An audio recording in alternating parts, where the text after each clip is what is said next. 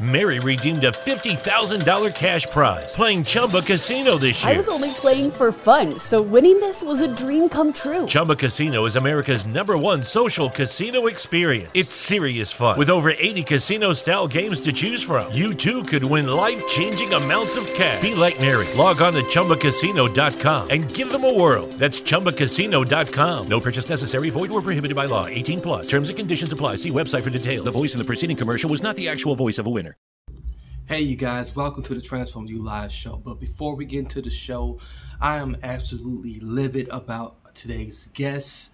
Today's guest is Dr. Kendall Williams. Dr. Kendall Williams is a Senior Vice President of Operations for a large contact center based in California. He has over 30 years experience of just in different key leadership roles for companies like AT&T and Nationwide Insurance. He specializes in building and revitalizing world-class contact centers and subscribes to the people first mentality, something we need more of in this world right now.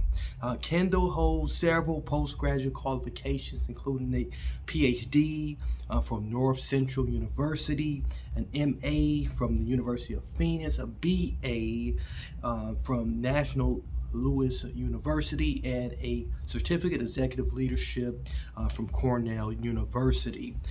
This father of three, he's very passionate about developing authentic leadership strategies and dispelling the hypocrisy that you see in the corporate culture.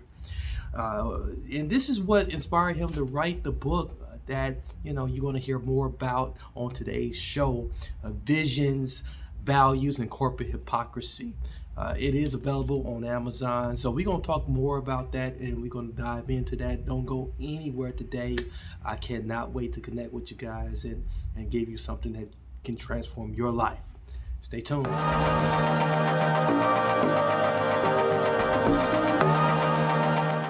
Hey, you guys. We're going to take a quick break real quick. And if you've been enjoying my show, I know you're going to enjoy another show that I'm going to tell you about right now. This guy who's a podcast, he's a 20-year veteran of the Canadian Armed Forces. He's been in the Army for quite some time, and he is bootstrapped with knowledge. When I say that he's got the stuff, he's got the stuff. Because not only is he speaking out against the pansy trend of victimhood, he's also speaking out against identity politics, modern feminism. He's also talking about the maxing and relaxing, idle leadership of our so-called failing politics and government in the Western world. It's great that we got somebody who stands for real freedom and prosperity. We need people like that. I'm talking about the Krusty Canuck podcast. They bring weekly episodes on Podbean and YouTube. Go and be a part of the dialogue and the humor on today's issue with the Krusty Canuck podcast. Simply with a listen, a like, and make sure you subscribe. You gotta subscribe so you can get all of the weekly details and all of the weekly episodes. You don't want to be, lost in the sauce somewhere. And when you do that, leave some type of comment, leave your timestamp so that you can tell them that, hey, the Transform You Live show sent you right on over. All right, check it out right now. We got the details right in the episode description, and it's somewhere at the bottom right here too.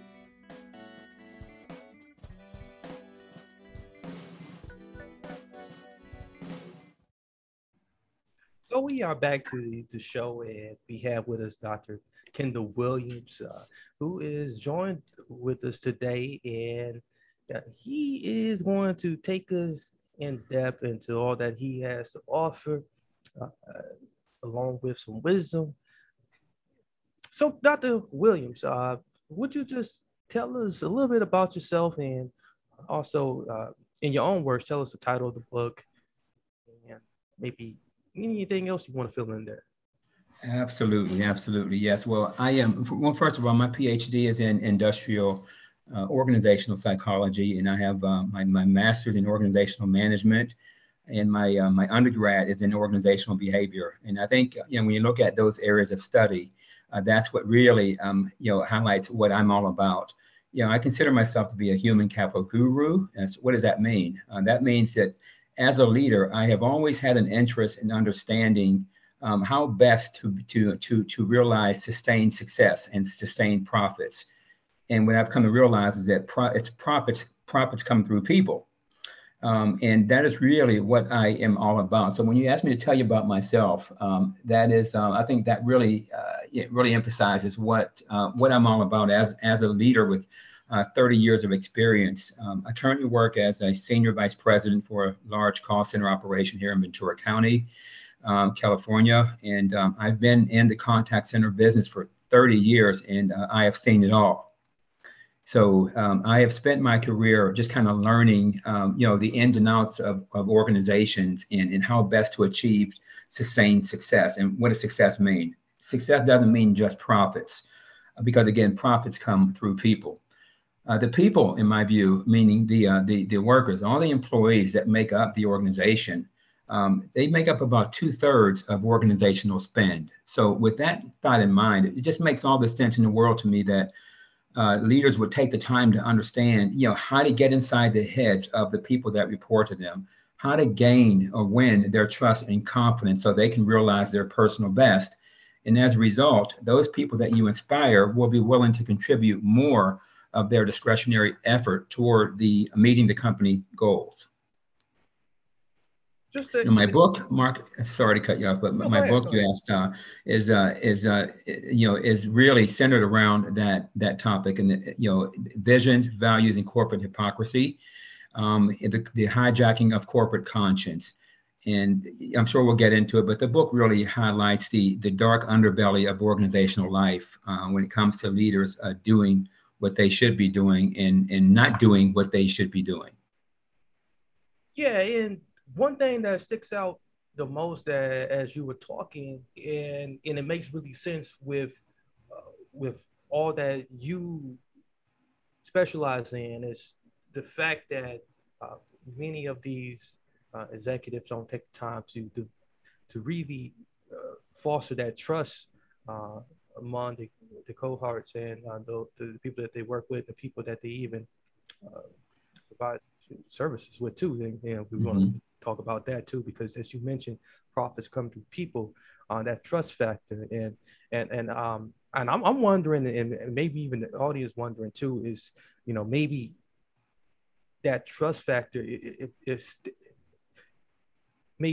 that's even a roll up to what inspired you to write the book, is trying to restore that trust in this particular field. Yeah, absolutely. That lack of trust. Well, first of all, let's define trust to me from a leader's perspective. First of all, a leader absolutely should be interested in gaining the trust and confidence of their direct reports. And it takes a certain leadership style that appeals to the worker, especially the millennial generation. Millennials are not interested in being told what to do. They're not interested in being managed. So, when you think about leadership, there are certain terms that really suggest superiority, like the term boss, like the term manager. Well, if you're a manager, if you have the title of a manager, what exactly are you managing? If you're managing people, that's a problem in and of itself, because again, people do not want to be managed. I don't know a single adult that wants to be managed. Now, the truth of organizational life is some people need to be managed.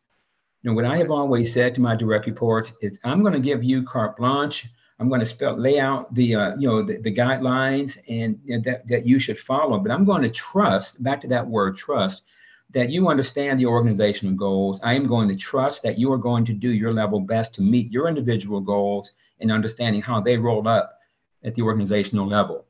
So a leader has to trust that his people will do the right thing. And again, the leader has to has to gain the trust and confidence of their direct reports. And you don't do that through a command and control methodology. So this disconnect, and it seems like the hurdle is the titles sometimes.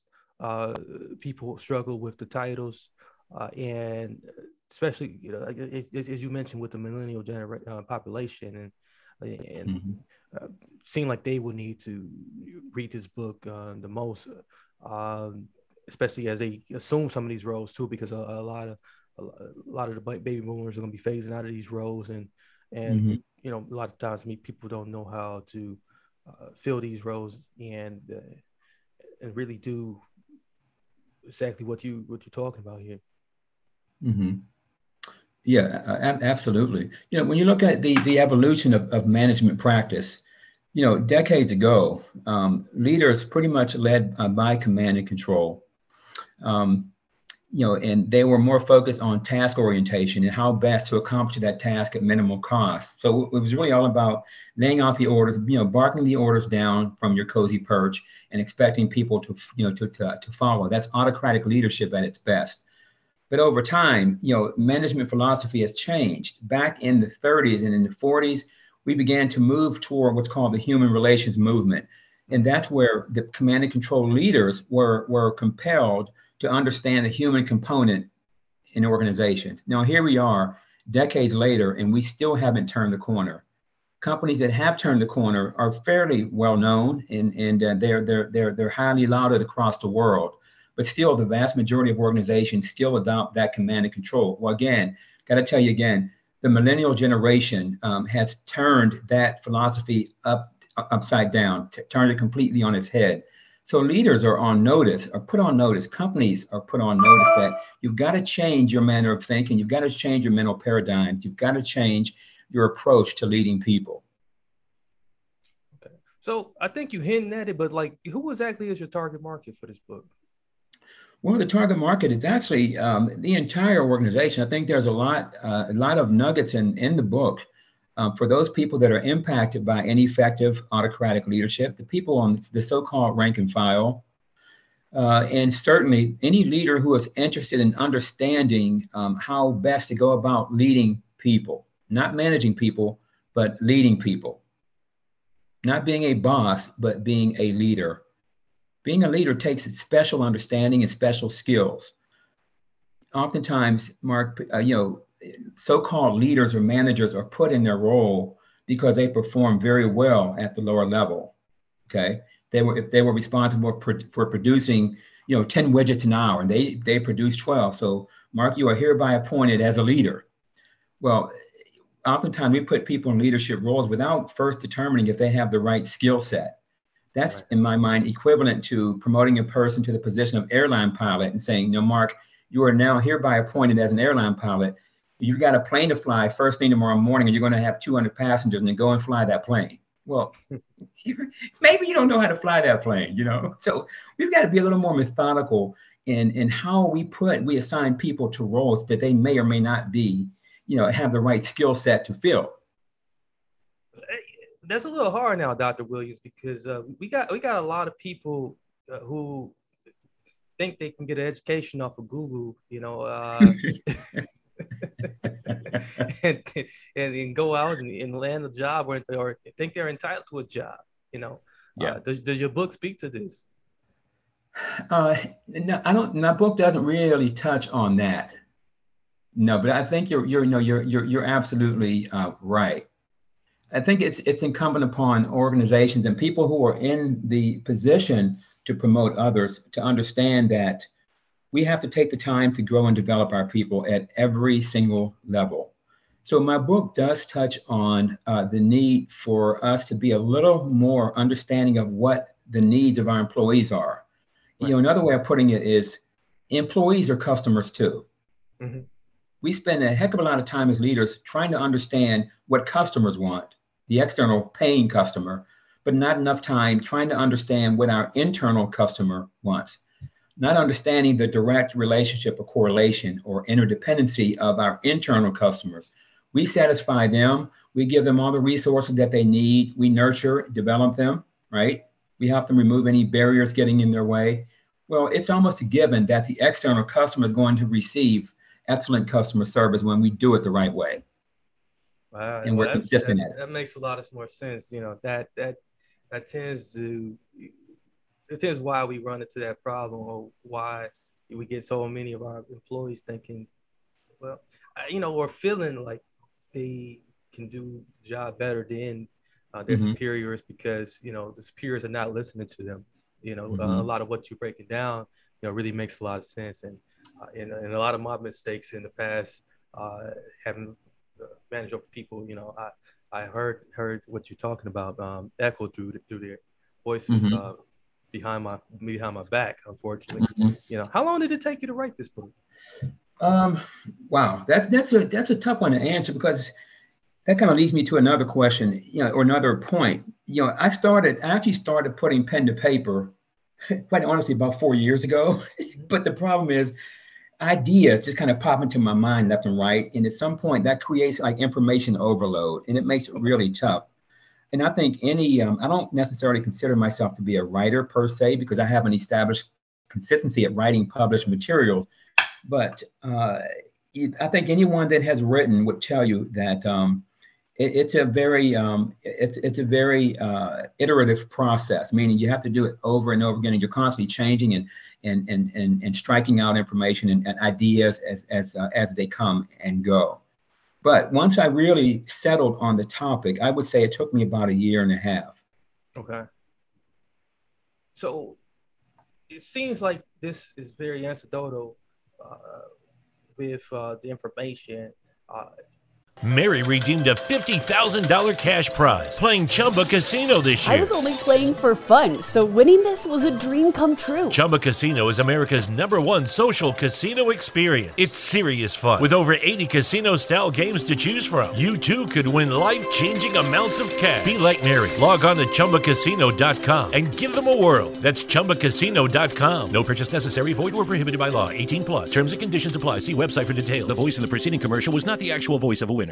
Is inflation taking a bite out of your grocery budget? Andrews Federal Credit Union is here to help. Introducing our Inflation Buster Share Certificate with 5% APY for 7 months now through December 14th. Bring your money to Andrews Federal Credit Union today. The Inflation Buster account must be open with new money. Andrews Federal Credit Union membership is not just for the military. We also serve the community. Visit andrewsfcu.org. Federally insured by NCUA. Membership eligibility required. APY equals annual percentage yield. Must have $1,000 minimum balance to earn advertised APY. are there any particular key learnings that the readers can take away right away and maybe apply, or some things that they can ponder on? As I'm looking at the thinking man, I can't help but wonder. Mm-hmm. That's a great question. What people are telling me so far, I've gotten, several, feedbacks on the internet and from family and friends and coworkers. And one of the very first things, I think the really key outcome of their reading is that it caused them to be introspective, especially those in leadership roles. It caused them to reflect on some of their experiences in corporate life as a rank and file, the so-called rank and file, or as a leader. Really caused them to think back to certain instances and events in their career. And it caused leaders to really think about their own leadership style and whether or not they themselves are hypocritical. Right. How so? Because that right there, that can mean many things for different people. Mm-hmm. The term hypocrisy? Yes. Well, hypocrisy comes in many different forms. For instance, the book really focuses on what companies say on paper in their culture manifestos. Culture manifestos being defined as the codes of conduct, the values, the company values. Many companies, for example, like to say our employees are our greatest asset. Well, it's one thing to say it. Well, first of all, the book touches on the fact that has been proven wrong for reasons to go beyond this session here. But people are not assets; they're people. Okay, assets must be owned. They must be controlled. They must have a value. You can't put a value on people. So that is just fundamentally flawed thinking to even suggest that employees are our greatest assets. It's a noble proclamation, absolutely. And I think many companies mean well when they say it, but when you lift the veil and look at what's going on within the company, and you're asking yourself some questions, well, are you staying true to what you say on paper? If people are your greatest asset, why is it that when you have to cut costs, the first place you go is to the people? Instead of looking across the organization, to identify wasteful spending, why do you cut people? If they're your most valuable asset, why are you so hastily sending them to the unemployment rolls? While leaders are collecting big fat bonuses for meeting their ROI, right? Improving their margin. Right. So that's flawed thinking. That's hypocritical thinking. Yeah. Man, well, that really puts it in a huge perspective. That like maybe I haven't really thought about, um, but just even taking that into high consideration, you can really see why many people are protesting uh, really hard, against what you're talking about. With why many CEOs are even deserving of the bonuses, and they're not even properly compensated. Some of their employees, it's stamping, $15 an hour on people's foreheads, and not even considering the human value of a person. So that's very, very thoughtful. What was the most challenging part of writing this book? Because I can see, I can see some things that might have been challenging, and maybe might get some pushback. But what about for you? Well, for me, Mark, and I'm not sure that every person that attempts to write would say the same thing here, but with 30 years of experience, and all of my studies at the PhD level and master's level and bachelor's level, I have accumulated so much clutter in my mind as I've observed ineffective leadership and what the effective leaders do that's so successful, and what ineffective leaders do that cause disastrous consequences. So I've had all these things in my mind, and it's been so, my antenna has been raised so high for decades now that I kind of stored them away in my brain. And then when I began writing, all of those ideas kind of surfaced. And it again, as I said earlier in this session, it really took me about 1.5 years to really settle in on a topic. But even once I finalized a topic, I still had a ton of ideas. And we live in a society where the press is going, the press mill is going 24/7 through social media. So new ideas of hypocritical actions taken by leaders in churches and schools, they're surfacing almost every hour of every day. So I found myself constantly iterating over and over and over again, until at some point I had to put a stake in the ground and say, this is it. I don't care what else happens, especially in the Trump era, when I was doing the writing. I said, I don't care what else happens in the external environment. I'm going to lock in on these particular points, this topic, and finalize the book. I like that. Being that you definitely have written some books before, and maybe what was those books, and and maybe do you intend on writing more? Well, I think the answer is probably yes. And I can't honestly say that I have a passion for writing, but I do have a passion for improving the work lives of all levels of the organization, including the leaders themselves. So, and I'm sure through that passion, comes the desire to make a change. And I think one of the most effective ways to make that change is to call attention to it. And I think one of the few ways that can be done is through books and through public speaking, etc. Okay. And just the mere fact that you coined the human capital guru, one would assume that far aside from just the life experience that you are pouring into the book, and just the skills that you already acquire, what research are you doing to sit down and start books, and how long does it usually take you? How long are you spending to research? Yeah, well, I did a ton of research. Most PhD programs are heavily research based. So a lot of what's in the book now is informed by my PhD studies and through 30 years of experience. I am one, Mark, who has always had a journal, always kept a journal. Even before I became a quote unquote supervisor, which is a term that I despise, but back then I was a supervisor for AT&T earlier in my career. I was taking notes and keeping a journal. And I've got tons of journals here on my bookshelf that I often refer to, but I'm also a member of many organizations, and I do research through those organizations. I also write white papers, and obviously I read a lot of business books too. Okay. Yeah. So, and just along those lines, and just to continue, down this path we're talking on, like just your writing career, currently here as we get closer to time. So when did you realize you wanted to be a writer? Some fun questions here coming your way. Well, I never really aspired to be a writer, but so I would kind of turn that question around and ask myself, well, when did I realize that I wanted to effect change within organizations? I began working in my family restaurant. It's called Eddie's Restaurant in Pittsburgh, Pennsylvania. My uncle, my mother's brother.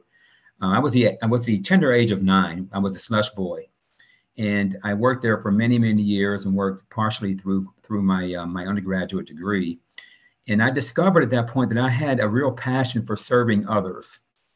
And as that began to take shape, that serving others, I began to ask myself, well, what is it that we can do as leaders in organizations to better serve others? And what does serving others mean? Does it just mean serving customers or serving people that report to you, which are actually internal customers, as I said earlier? So I would have to say I really discovered my passion for serving others and improving organizational life many, many, many years ago. But I think it really came to a head during my my PhD studies. That's when I said, I've got to write a book, which is a natural outcome of PhD studies. I did my dissertation on a similar subject, and I knew at that point back in 2016 when I was working very aggressively on my dissertation, I knew that I would parlay that into an actual book. So, and just switch gears just a little bit here. Maybe you mentioned like, as at age 9, you were doing some things. What did you want to do initially as a child? What did you want to do? What did you want to do? Yeah, I think like many little boys, I wanted to be a policeman. That didn't last long. Yeah. Again, as I began, I would say I was about 6 or 7. I just said policemen used to walk the beat. They called it walking the beat, where the policemen would actually be on the streets in the neighborhoods and handing out candy and talking to kids. It's so fun, but times obviously have changed dramatically since then. But I did want to be a policeman. I think it's because of that interaction with the policemen in my neighborhood. Yeah, and I realized I wanted to just go in business because my family is very heavily involved in business. I had several family members that operated their own businesses quite successfully. And so I would have to say that's really where my passion for business was born. Yeah. So yeah, well that definitely makes sense. Makes a lot of sense. You having been around business all your life. That's definitely something I can resonate with, and a lot of my audience, they definitely can resonate with that as well. So being that you're an author now, and you even got the possibility of writing more books. What advice would you give someone on writing their first book? I would say, number one, anyone who finds themselves thinking consistently about writing a book, do it. Don't procrastinate. Just start writing. Write ideas on paper, in your notepad, on your phone, whatever the case may be. Write them down and save them, because at some point, that interest is going to turn into a passion, and then you're going to just say, hey, throw down the gauntlet and say, I'm going to start writing today. And you've got that whole reservoir of information that you've collected over time. I would also highly promote self-publishing. There's a lot of advantages to self-publishing, and also networking is also critically important. Networking and marketing, start early. Beautiful. Well said and brilliant. Dr. Williams, we thank you so much for joining us here today. If we wanted to get in touch with you, I know you got a website out there. If we want to check out more of your stuff and definitely get the book, how would we go about doing that? Well, two websites. Number one is humancapitalguru.com, human capital, CAPITAL, guru, GURU.com. That's my author website. And you can find the book, Visions, Values, and Corporate Hypocrisy on any major retail outlet online. That's Barnes & Noble, Amazon, and so on. Outstanding. Well, we thank you, for joining us here today on the podcast. You're definitely free to visit us anytime. It's been a absolutely joy and very fruitful in sharing in the wisdom that you had to bring forth to us today, and take us through a tour and a journey through your life as well. It's just a great book. We'll be sure to support your efforts and this book and all that you're doing. So, ladies and gentlemen, boys and girls out there that's checking this out, we do got the episode, in the episode description and of the playback and of this recording, you can find those links that Dr. Williams just mentioned below or to the side, however you are watching or viewing. You will find those there. Make sure you hit the click. Make sure you share to someone you know, someone you don't know. Stay tuned. Do not go away. There's some final words on the other side. Until next time. Hey, I just want to tell you guys real quickly, after talking with Dr. Kendall Williams about his brand new book, Visions, Values, and Corporate Hypocrisy, I'm very convinced that this book can help just about any executive, any corporate employee who's looking to just level up their game. As someone who was a failed leader themselves, managing over a team, I can tell you one thing that for sure you can just hear the arguments that Dr. Williams make loud and clear about how leaders fail to align their actions with company values that results in just these disastrous consequences in the business, amongst the employees, and amongst the consumers. It's pure hypocrisy that we see in the corporate world, and this is why the book Visions, Values, and Corporate Hypocrisy is going to be one that you want to pick up and start reading more about. Dr. Williams has got all the right stuff for you in this book. Check it out. It's available on Amazon right now. I got the link somewhere and at the bottom to the left or the right, or however you're listening or watching right now. And leave them a review. Tell them how you really feel after you have read it once through.